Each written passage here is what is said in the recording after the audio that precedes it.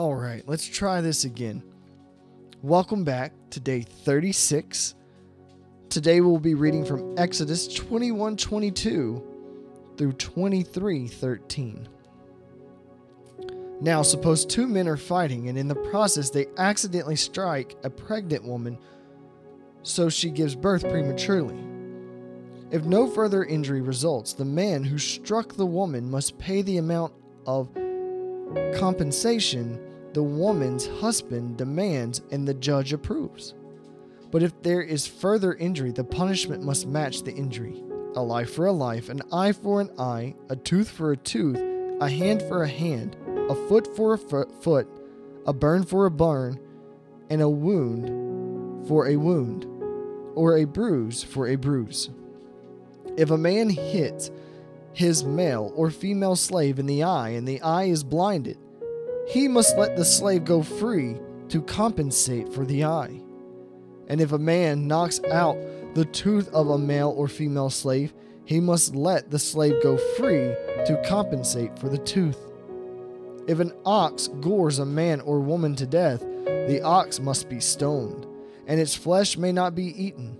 In such a case, however, the owner will not be held liable. But suppose the ox had a reputation for goring, and the owner had been informed but failed to keep it under control. If the ox then kills someone, it must be stoned, and the owner must also be put to death. However, the dead person relatives may accept payment to compensate for the loss of life.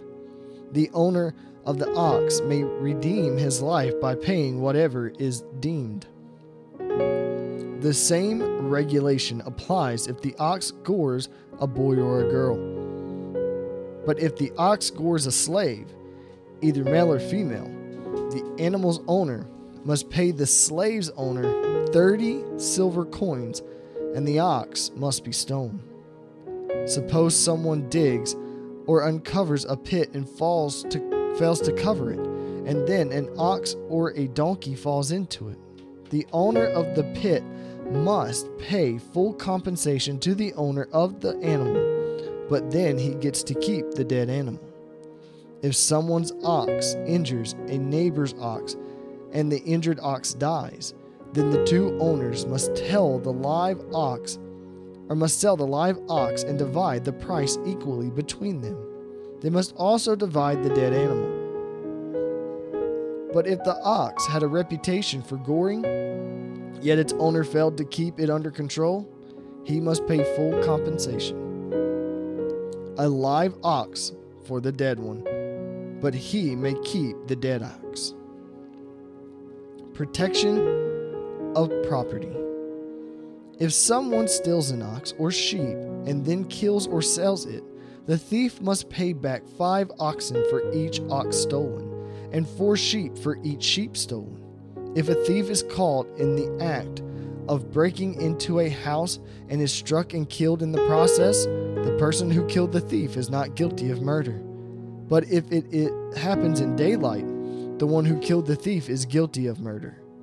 A thief who is caught must pay in full for everything he stole. If he cannot pay, he must be sold as a slave to pay for his theft. If someone sells an ox or a donkey or a sheep, and it is found in the thief's possession, then the thief must pay double the value of the stolen animal. If an animal is grazing in a field or vineyard, and the owner lets it stray into someone else's field to graze, then the animal's owner must pay compensation from the best of his own grain or grapes. If you are burning thorn bushes and the fire gets out of control and spreads into another person's field, destroying the sheaves or the undercut grain or the whole crop, the one who started the fire must pay for the lost crop. Suppose someone leaves money or goods with a neighbor for safekeeping, and they are stolen from the neighbor's house. If the thief is caught, the compensation is double the value of what was stolen. But if the thief is not caught, the neighbor must appear before God, who will determine if he stole the property. Suppose there is a dispute between two people who both claim to own a particular ox, donkey, sheep, article of clothing, or any lost property. Both parties must come before God, and the person whom God declares guilty must pay double compensation to the other. Now suppose someone leaves a donkey, ox, or sheep, or any other animal with a neighbor for safekeeping, but it dies or is injured or is taken away, and no one sees what happened. The neighbor must then take an oath in the presence of the Lord. If the Lord confirms that the neighbor did not steal the property, the owner must accept the verdict, and no payment will be required. But if the animal was indeed stolen, the guilty person must pay compensation to the owner. If it was torn to pieces by a wild animal, the remains of the carcass must be shown as evidence, and no compensation will be required. If someone borrows an animal from a neighbor and it is injured or dies when the owner is absent, the person who borrowed it must pay full compensation. But the owner who was present, no compensation is required. And no compensation is required if the animal was rented, for the loss is covered by the rental fee. Social responsibility. If a man seduces a virgin who is not engaged to anyone, and has sex with her, he must pay the customary bride price and marry her. But if her father refuses to let him marry her, the man must still pay him an amount equal to the bride price of a virgin. You must not allow a sorceress to live. Anyone who has sexual relations with an animal must certainly be put to death. Anyone who sacrifices to any god other than the Lord must be destroyed. You must not mistreat or oppress foreigners in any way. Remember, you yourselves were once foreigners in the land of Egypt. You must not exploit a widow or an orphan. If you exploit them in any way and they cry out to me, then I will certainly hear their cry. My anger will blaze against you, and I will kill you with the sword. Then your wives will be widows and your children fatherless. If you lend money to anyone of my people who are in need, do not charge interest as a moneylender would. If you take your neighbor's cloak as security for a loan, you must return it before sunset. This coat may be the only blanket your neighbor has. How can a person sleep without it? If you do not return it and your neighbor cries out to me for help, then I will hear, for I am merciful. You must not dishonor God or curse any of your rulers. You must not hold anything back when you give me offering from your crops and your wine. You must give me your firstborn sons. You must also give me the firstborn of your cattle, sheep, and goats. But leave the newborn animal with its mother for 7 days. Then give it to me on the 8th day. You must be my holy people. Therefore, do not eat any animal that has been torn up and killed by wild animals. Throw it to the dogs. A call for justice. You must not pass along false rumors. You must not cooperate with evil people by lying on the witness stand. You must not follow the crowd in doing wrong. When you are called to testify in a dispute, do not be swayed by the crowd to twist justice. And do not slant your testimony in favor of a person just because that person is poor. If you come upon your enemy's ox or donkey that has strayed away, take it back to its owner. If you see that the donkey of someone who hates you has collapsed under its load, do not walk by. Instead, stop and help. In a lawsuit, you must not deny justice to the poor. Be sure never to charge anyone falsely with evil. Never sentence an innocent or blameless person to death. For I never declare a guilty person to be innocent. Take no bribes. For a bribe makes you ignore something that you clearly see. A bribe makes even a righteous person twist the truth. You must not oppress foreigners. You know what it's like to be a foreigner, for you yourselves were once foreigners in the land of Egypt. Plant and harvest your crops for 6 years, but let the land be renewed and lie uncultivated during the 7th year. Then let the poor among you harvest whatever grows on its own. Leave the rest for wild animals to eat. The same applies to your vineyards and olive groves. You have 6 days each week for your ordinary work, but on the 7th day you must stop working. This gives your ox and donkey a chance to rest.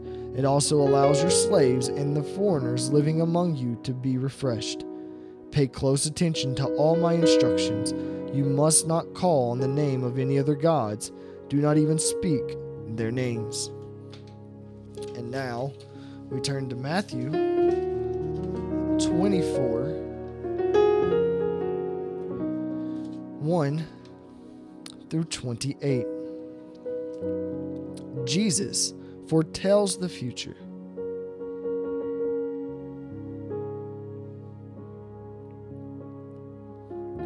As Jesus was leaving the temple grounds, his disciples pointed out to him that various temple buildings, but he responded, "Do you see all these buildings?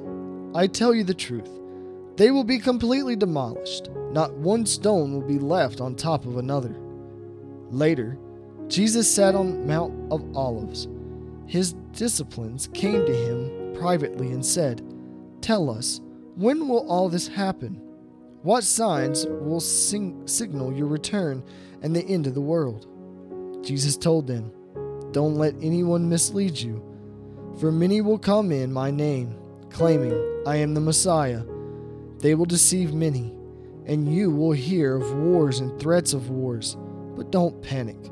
Yes, these things must take place, but the end won't follow immediately. Nation will go to war against nation, and kingdom against kingdom. There will be famines and earthquakes in many parts of the world, but all this is only the first of the birth pains, with more to come. Then you will be arrested, persecuted, and killed. You will be hated all over the world because you are my followers. And many will turn away from me and betray and hate each other. And many false prophets will appear and will deceive many people. Sin will be rampant everywhere, and the love of many will grow cold. But the one who endures to the end will be saved. And the good news about the kingdom will be preached throughout the whole world, so that all nations will hear it, and then the end will come. The day is coming when you will see what Daniel the prophet spoke about. The sacrilegious object that causes discretion, standing in the holy place. Reader, pay attention. Then those in Judah must flee to the hills. A person out on the deck of a roof must not go down into the house to pack. A person out in the field must not return even to get a coat. How terrible it will be for a pregnant woman and for her nursing mothers in those days. And pray that your flight will not be in winter or on the Sabbath, for there will be great anguish then at any time since the world began, and it will never be so great again. In fact, unless that time of calamity is shortened, not a single person will survive. But it will be shortened for the sake of God's chosen ones. Then, if anyone tells you, 'Look, here is the Messiah,' or 'There he is,' don't believe it, for false messiahs and false prophets will rise up and perform great signs and wonders so as to deceive, if possible, even God's chosen ones. See, I have warned you about this ahead of time. So if someone tells you, 'Look, the Messiah is out in the desert,' don't bother to go and look. Or, 'Look, he's hiding here,' don't believe it. For as the lightning flashes in the east and shines to the west, so it will be when the Son of Man comes. Just as the gathering of vultures show there is a carcass nearby, so these signs indicate that the end is near. So now we will turn to Psalm chapter 29, verse 1 through 11. Honor the Lord, your heavenly being. Honor the Lord for his glory and strength. Honor the Lord for the glory of his name. Worship the Lord in the splendor of his holiness. The voice of the Lord echoes above the sea. The God of glory thunders. The Lord thunders over the mighty sea. The voice of the Lord is powerful, and the voice of the Lord is majestic. The voice of the Lord splits the mighty cedars. The Lord shatters the cedars of Lebanon. He makes Lebanon's mountains skip like a calf. He makes Mount Hermon leap like a young wild ox. The voice of the Lord strikes with bolts of lightning. The voice of the Lord makes the barren wilderness quake. The Lord shakes the wilderness of Kadesh. The voice of the Lord twists mighty oaks and stripes the forest bare. In the temple, everyone shouts, "Glory!" The Lord rules over the floodwaters. The Lord reigns as king forever. The Lord gives his people strength. The Lord blesses them with peace. In Proverbs chapter 7, verse 6 through 23. While I was at the window of my house, looking through the curtain, I saw some naive young men, and one in particular who lacked common sense. He was crossing the street near the house of an immoral woman, strolling down the path by her house. It was at twilight in the evening, as deep darkness fell. The woman approached him, seductively dressed and sigh of heart. She was the brash, rebellious type, never content to stay at home. She is often in the streets and marks soliciting at every corner. She threw her arm around him and kissed him, and with a brazen look she said, "I've just made my peace offering and fulfilled my vows. You're the one I was looking for. I came out to find you, and here you are. My bed is spread with beautiful blankets, with colored sheets of Egyptian linen. I've perfumed my bed with myrrh, aloes, and cinnamon. Come, let's drink our fill of love until morning. Let's enjoy each other's caresses. For my husband is not home. He's away on a long trip. He has taken a wallet full of money with him and won't return until later this month." So she seduced him with her pretty speech and enticed him with her flattery. He followed her at once like an ox going to the slaughter. He was like a stag caught in a trap, awaiting the arrow that would pierce its heart. He was like a bird flying into a snare, little knowing it would cost him his life. And we thank you again for joining us today. And this is the word of God for the people of God. Thanks be to God.